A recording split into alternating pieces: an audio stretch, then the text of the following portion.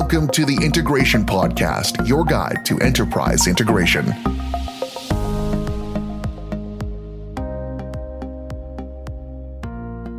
Cool. Welcome to this Integration Podcast. In this podcast, we're going to cover something that have been really a hot topic, and that is blockchain. I don't understand that much about the topic, other than it seems like a lot of people are interested in it and wanted to understand what really matters in this area. I've got Stefan Nilsson from Norway to be a part of this podcast, and actually he has a lot more insight about what's going on. So Stefan, thanks for joining. Could you explain a little about your background? Sure, yes. Thank you for having me here. Very, very nice. So my background is, I've been working 20 years as an SAP integration consultant. So doing a lot of integrations, just like you, with SAP, from and to SAP to other systems, to banks and warehouses and customers and suppliers and so on. And like 5 years ago, when I moved to 5 years ago, when I moved to Norway, I got a chance to start looking into this blockchain, Bitcoin and blockchain thing, because I've been interested in Bitcoin since like 2012, when I read this white paper from a guy or from a group called Satoshi Nakamoto. And that was just mind-blowing reading that, because it's a complete new system, a decentralized system that nobody is owning, that everybody can use to store information and transfer ownership in. And you can actually use this functionality very, very good in business environments. It's not just sending bitcoins back and forth, but you can actually change ownership in a secure way. Just like we are sending an email today, we can send an asset, and that asset from the start was just a Bitcoin, but that asset could be anything that you can tokenize. So any contract or shares or ownership of a car or a house or a product. So in the business world, that is very, very useful, that you can transfer ownership. Mm-hmm. And I guess know when this was done, and other people can verify it. Right. Like yes. So I guess you already dipped into this concept, and I've been reading a little about what this blockchain is, and obviously Bitcoins you cannot get around, and I guess that's what started the whole hype.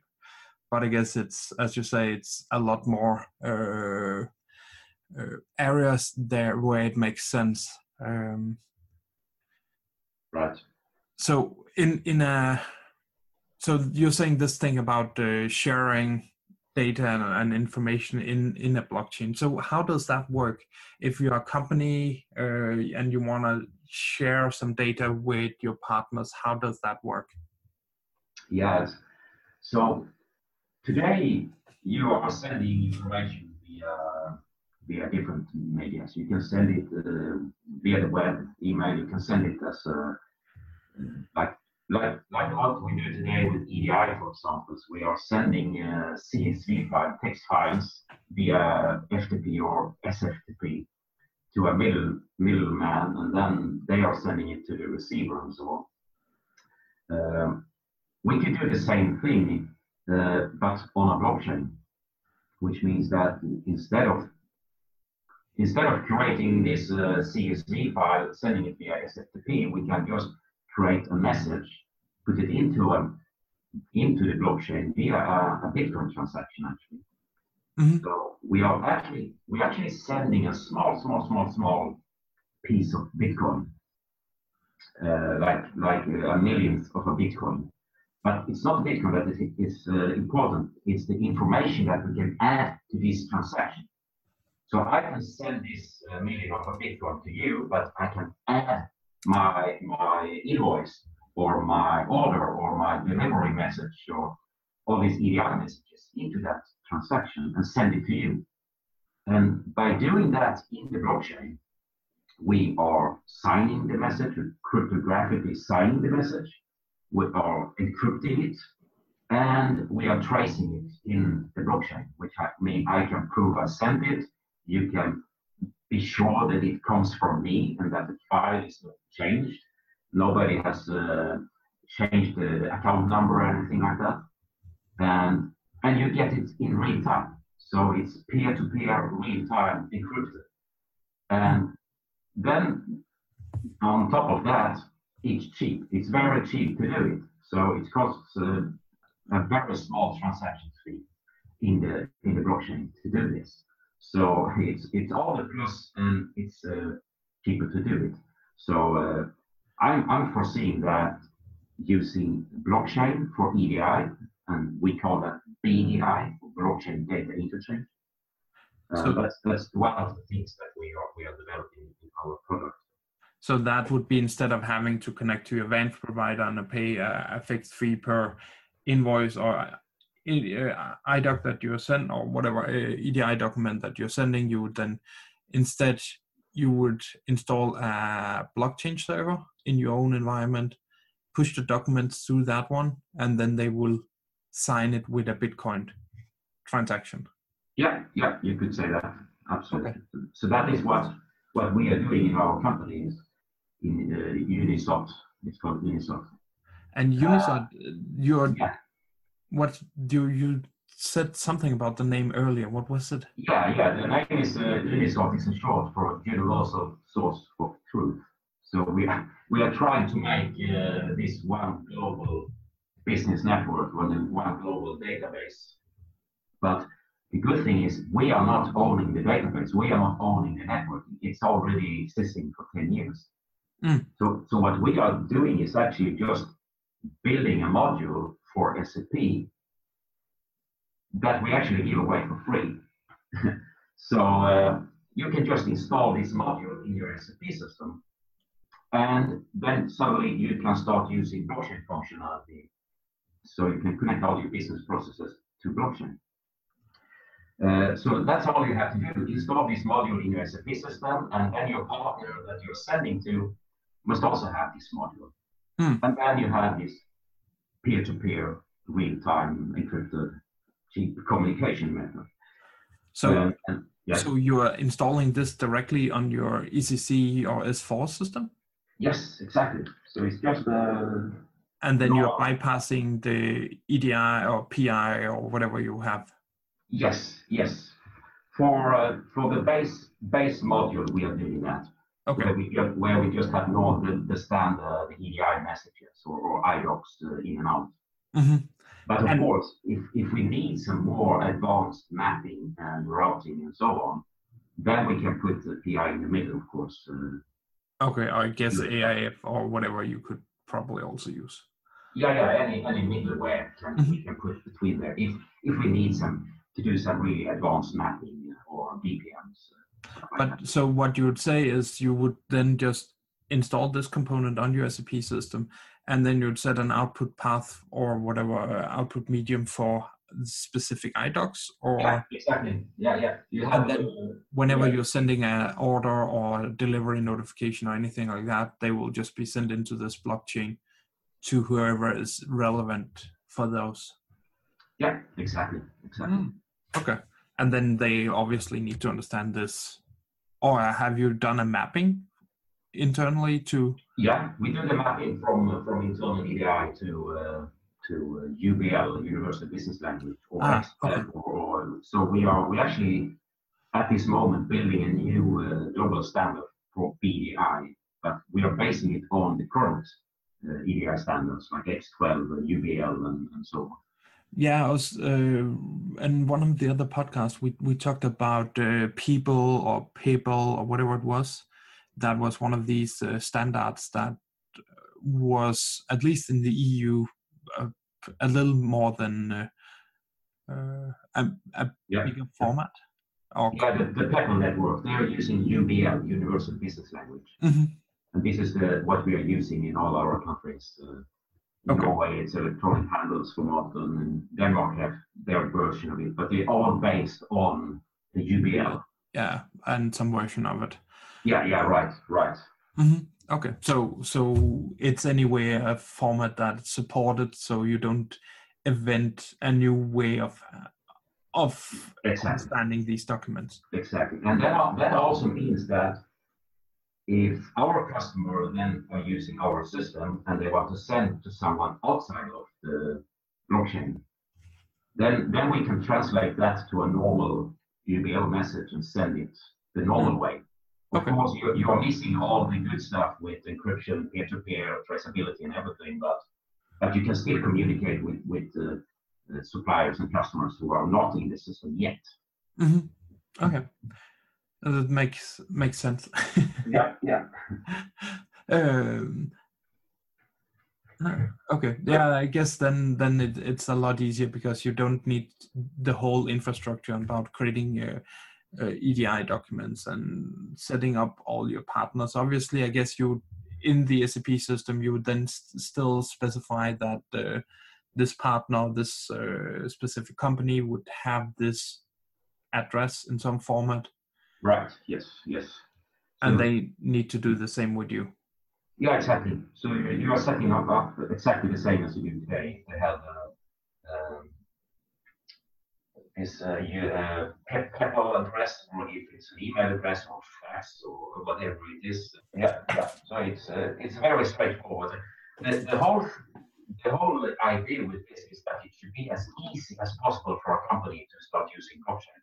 Mm-hmm. You don't have to learn their stuff to program anything in blockchain, or they don't have to start using a lot of strange APIs from an external system and so on. But just simply plug in our module and start using it.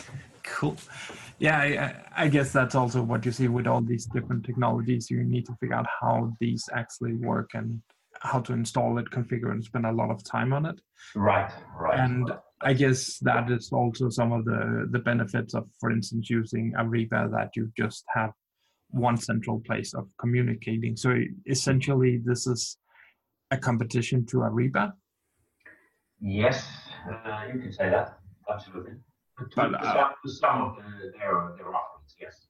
At least for the document stage, probably not the search for document or orders or whatever, but for some of these other parts.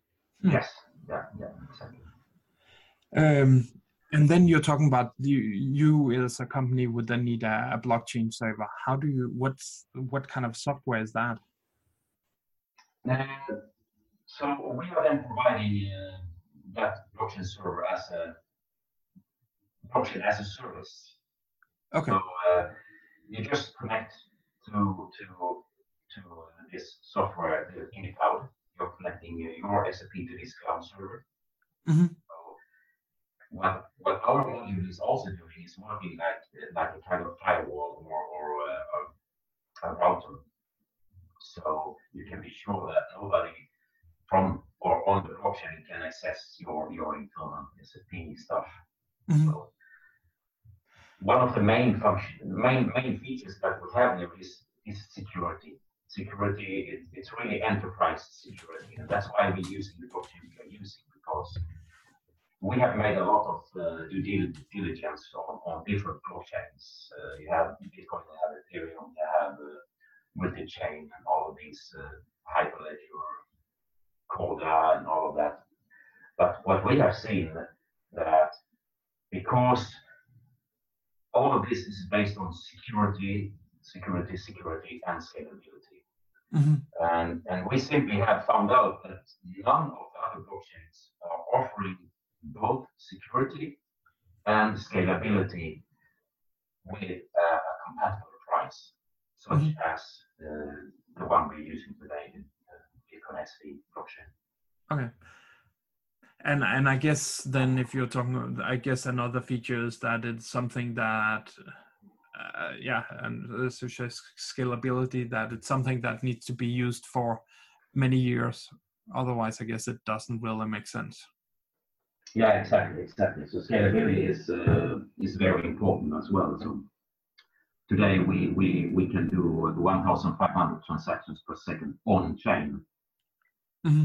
Many people still think that Bitcoin is this old stuff like we had a couple of years ago. Bitcoin can only do like five transactions per second, so on.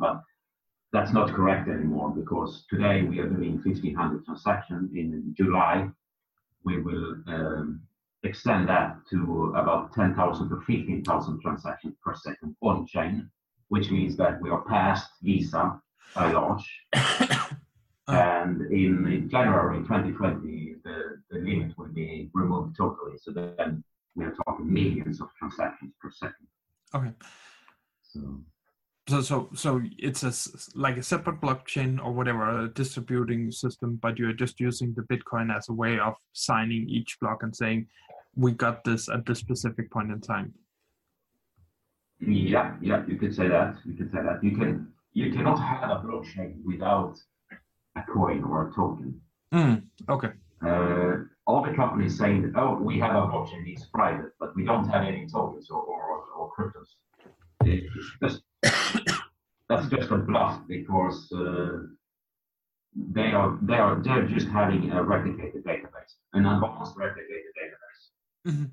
And the good thing with having this coin or Bitcoin or token is that now we can also start monetizing on information, because a lot of companies today are storing a huge amount of data in the data warehouses and data lakes and everything, but they're only using it internally. But with such a system where we have blockchain with a payment method, we can actually start selling small pieces of information for like a cent or a couple of cents. So we can sell, or a company can sell a temperature or a weight or a position to their partners in the supply chain for a couple of cents. So suddenly you can monetize all the information that you have available in your data warehouse. So that is a very, very interesting concept. And then you're saying that for each of these different type of documents, or you can actually say who is allowed to see them. So we have all of these e-invoicing projects. So you can actually say that the partner receiving it and the tax authority are allowed to see these documents. Exactly. Yes. That's a problem that many people have, that, oh, we cannot use the public blockchain for our business because then everybody sees everything. But that's not correct.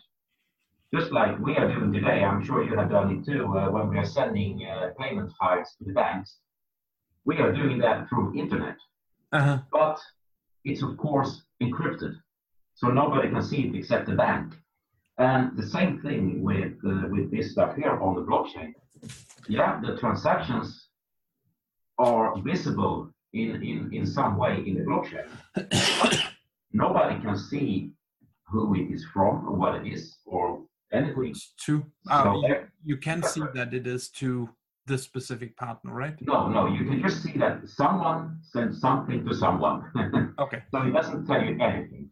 But you can see that that if, for instance, these two companies have 1 million invoices together or whatever, you can see that there is a large traffic between these two parties, but you don't know who these parties are.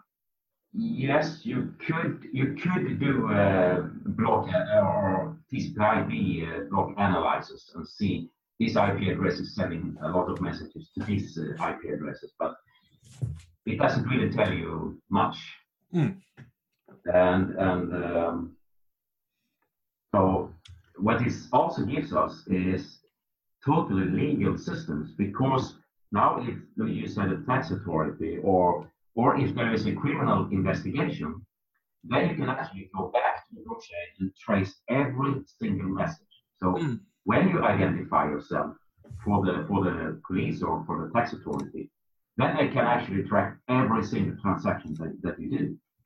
So that's a good thing. So it's both private and it's traceable when requested. Cool. Yeah, okay, so, and it's just a MIME or something like that, it's encrypted with this document, I would assume. Exactly, yes. Okay. And then, as you say, then we can share the keys with different partners. So we can share a key with the tax authority, or we can share a key with the receiver. And but then it's even more interesting in the next step, because we can use smart contracts. And yes, we can use smart contracts in Bitcoin. A lot of people say we cannot, but we can. And you got in Ethereum, you got also smart contract, right? Yes. Everybody thinks we can only do this in Ethereum, but that's not correct. We can actually do it in Bitcoin, and we are doing it. Mm-hmm. But so we can actually send the tax automatically, for example. In every single trade, we can send the tax directly if we like. Or we can put in different rules on when to make the payment. The payment, we can actually log in the payment and say, okay, here is your payment, but you cannot reach it until we have got a signal from our warehouse that the cargo has been received. And then it's automatically paid immediately when we receive it. So you can do a lot of very interesting things. So once you're sending, for instance, an invoice or whatever, you would send some metadata that says there should be a payment of this amount. Mm-hmm. Yes. So you actually, with this metadata, are able to process the payment directly in some format. Yeah, exactly. So you can have this so-called smart contract on the blockchain, just laying and monitoring a certain sensor or a database that you have agreed that you trust. Mm-hmm. And when the message comes that, okay, the cargo has been received and declared, then the payment is done. And you can do a lot of other very interesting things with the smart contracts. You can make insurances, you can make lendings, all different, a lot of interesting things that are laying in the pipeline for this. But as I said in the beginning, the first use case right now, in case of integrations, is this BDI, sending EDI back and forth. That's really big. That's gonna really explode this coming year.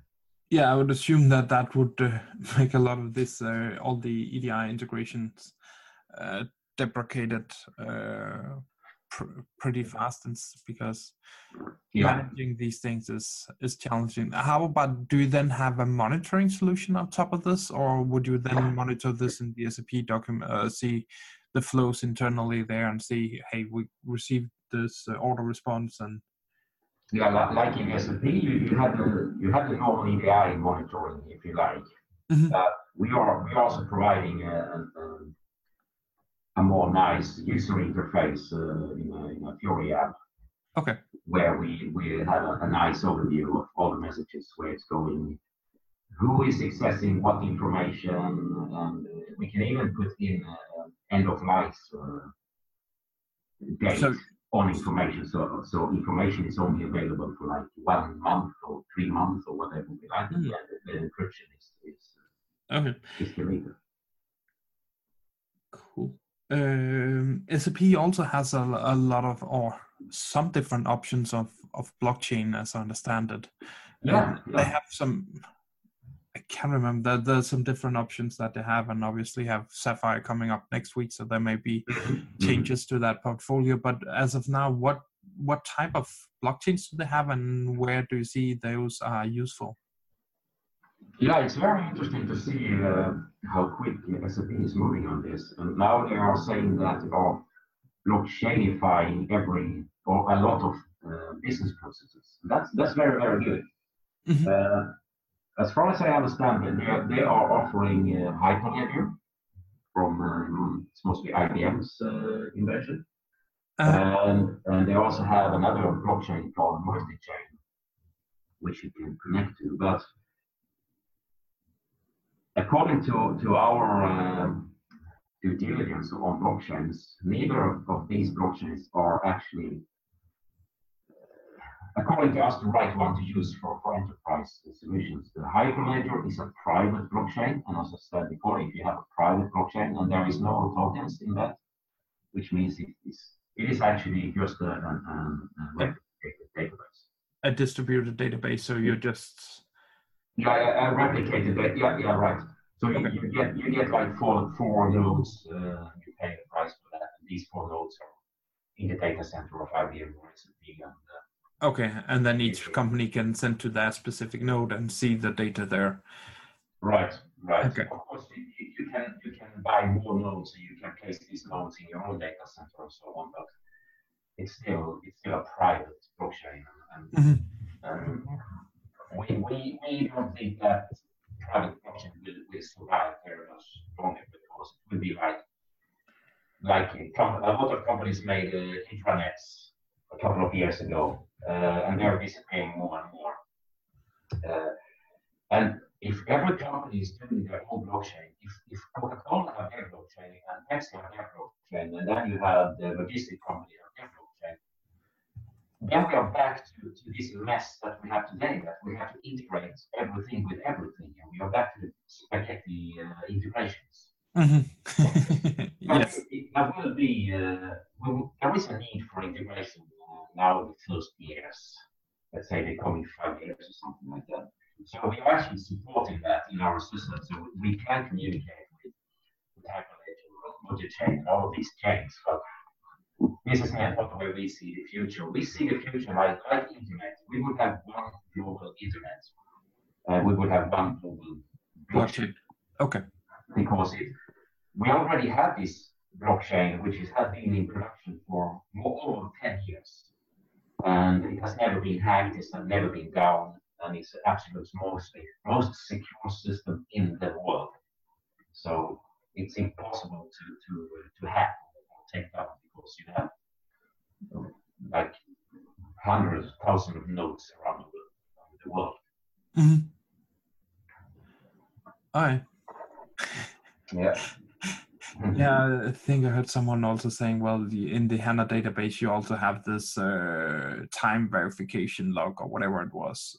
Yeah. Essentially what you would get in this this solution. So I guess so. Mostly what they are doing in their private blockchains is just a chain of signatures. So you write records to a database, and then you connect them together with the digital signature. So that's what they call a blockchain, but it's not really the whole concept of a blockchain. The big thing with the blockchain that Satoshi Nakamoto found out was that we can synchronize it with a decentralized time server. So we can actually have hundreds or thousands of computers around the internet, and they can be 100% sure that they have exactly the same information at the same time. So yeah. So if you have all of these nodes, how are you actually sure that you have received this specific order? Because when the Bitcoin transaction has gone through, it's verified, and you can verify that yourself in the blockchain. So if I send a message to you, you can verify it in the blockchain that you received it, and I can verify also that you have received it. Okay. And of course, then we are sending back, if you are sending an order, you are sending back an order request or order response. So we still have all these normal EDI messages back and forth. Okay. Cool. I guess also when we're talking about SAP, some of the things they're showing, or this is these, I guess it was some kind of food network that they could verify that the transaction or the food was delivered correctly and kept at what is the cooling period or whatever it was.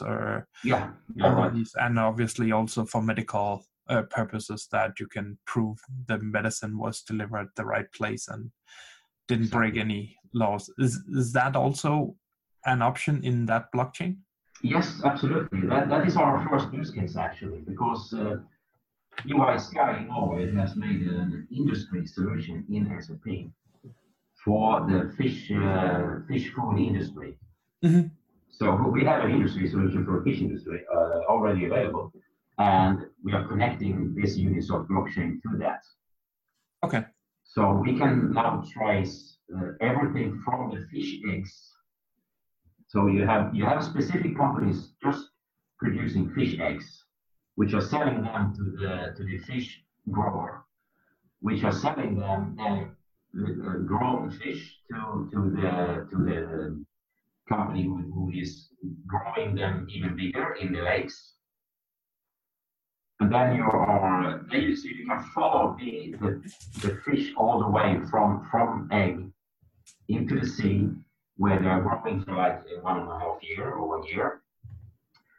You can then register what kind of food they get, what kind of treatments they get, what are the weather, what are the water temperatures.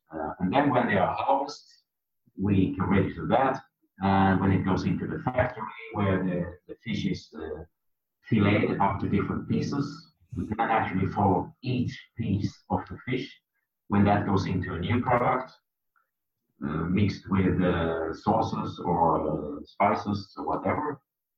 And then we can follow that package in distribution all the way up to the retailer and all the way up to your dinner table.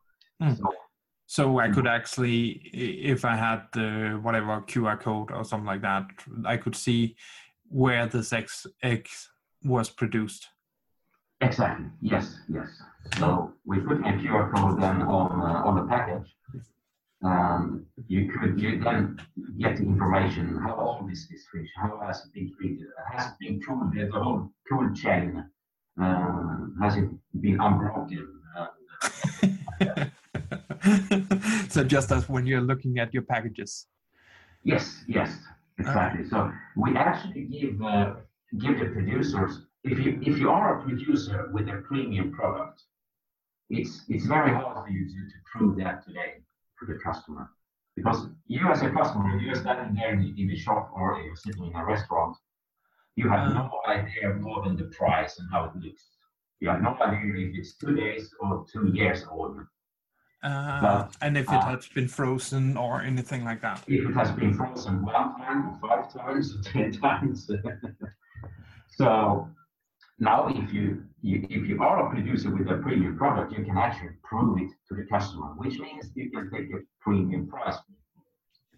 And there are coming more and more pressure from the consumer side that they want to know the everything about their product. Is it eco-friendly? Does it contain any stuff I cannot do, or everything like that? So we are actually developing a consumer app as well for doing this. So you can actually enter your preferences in this app, and when you are in the shop and you're scanning your products, you're actually getting information about this product, what it contains and where it comes from, and the whole way back to the as long as we can. So that's a function that we call digital twins. So we are actually making digital twins of the fish in this case. And its origin. Yes. I thought that the digital twins was just with regards to IoT, but it's also... we can use this for anything. Now we use it for fish, but that could be shoes or cars or computers or whatever you like. Because this digital twin is not just one thing, but we call it digital twin DNA, because we're actually creating digital twin without the digital twin. So we see every step and the whole history back inside one digital twin. So this digital twin is growing all the way through the supply chain with all the information, and we can add all different kinds of information to this digital twin. So nice. CO2, exhaust, temperatures, weights, whatever you like. We just add more information to this digital twin. That does sound really interesting, and obviously, connecting that with IoT, you could see the weather at that specific fish farm for that period of time, or how much, whatever. Exactly. Exactly. Right. If that is of any matter. Right. There's always the risk for shit in, shit out. So of course, blockchain is super secure, but if you feed it with the wrong data will come out. Yeah. But this is where the whole chain makes the whole thing stronger, because if we have this chain all the way from let's say the fish egg to the table, now if somebody in the middle of the supply chain are trying to do something not correct, we can detect it very easily. Mm. And you see that suddenly there is an ingredient that has no origin. And then you say, something happened here. What is this? And we can, of course, connect artificial intelligence or machine learning to this. So we can, for example, monitor temperatures of the water or the weight of fish and so on, and analyze that with all this environmental information that we can get. So last year at this temperature, with this weather, with this food, normally a fish should be within this range.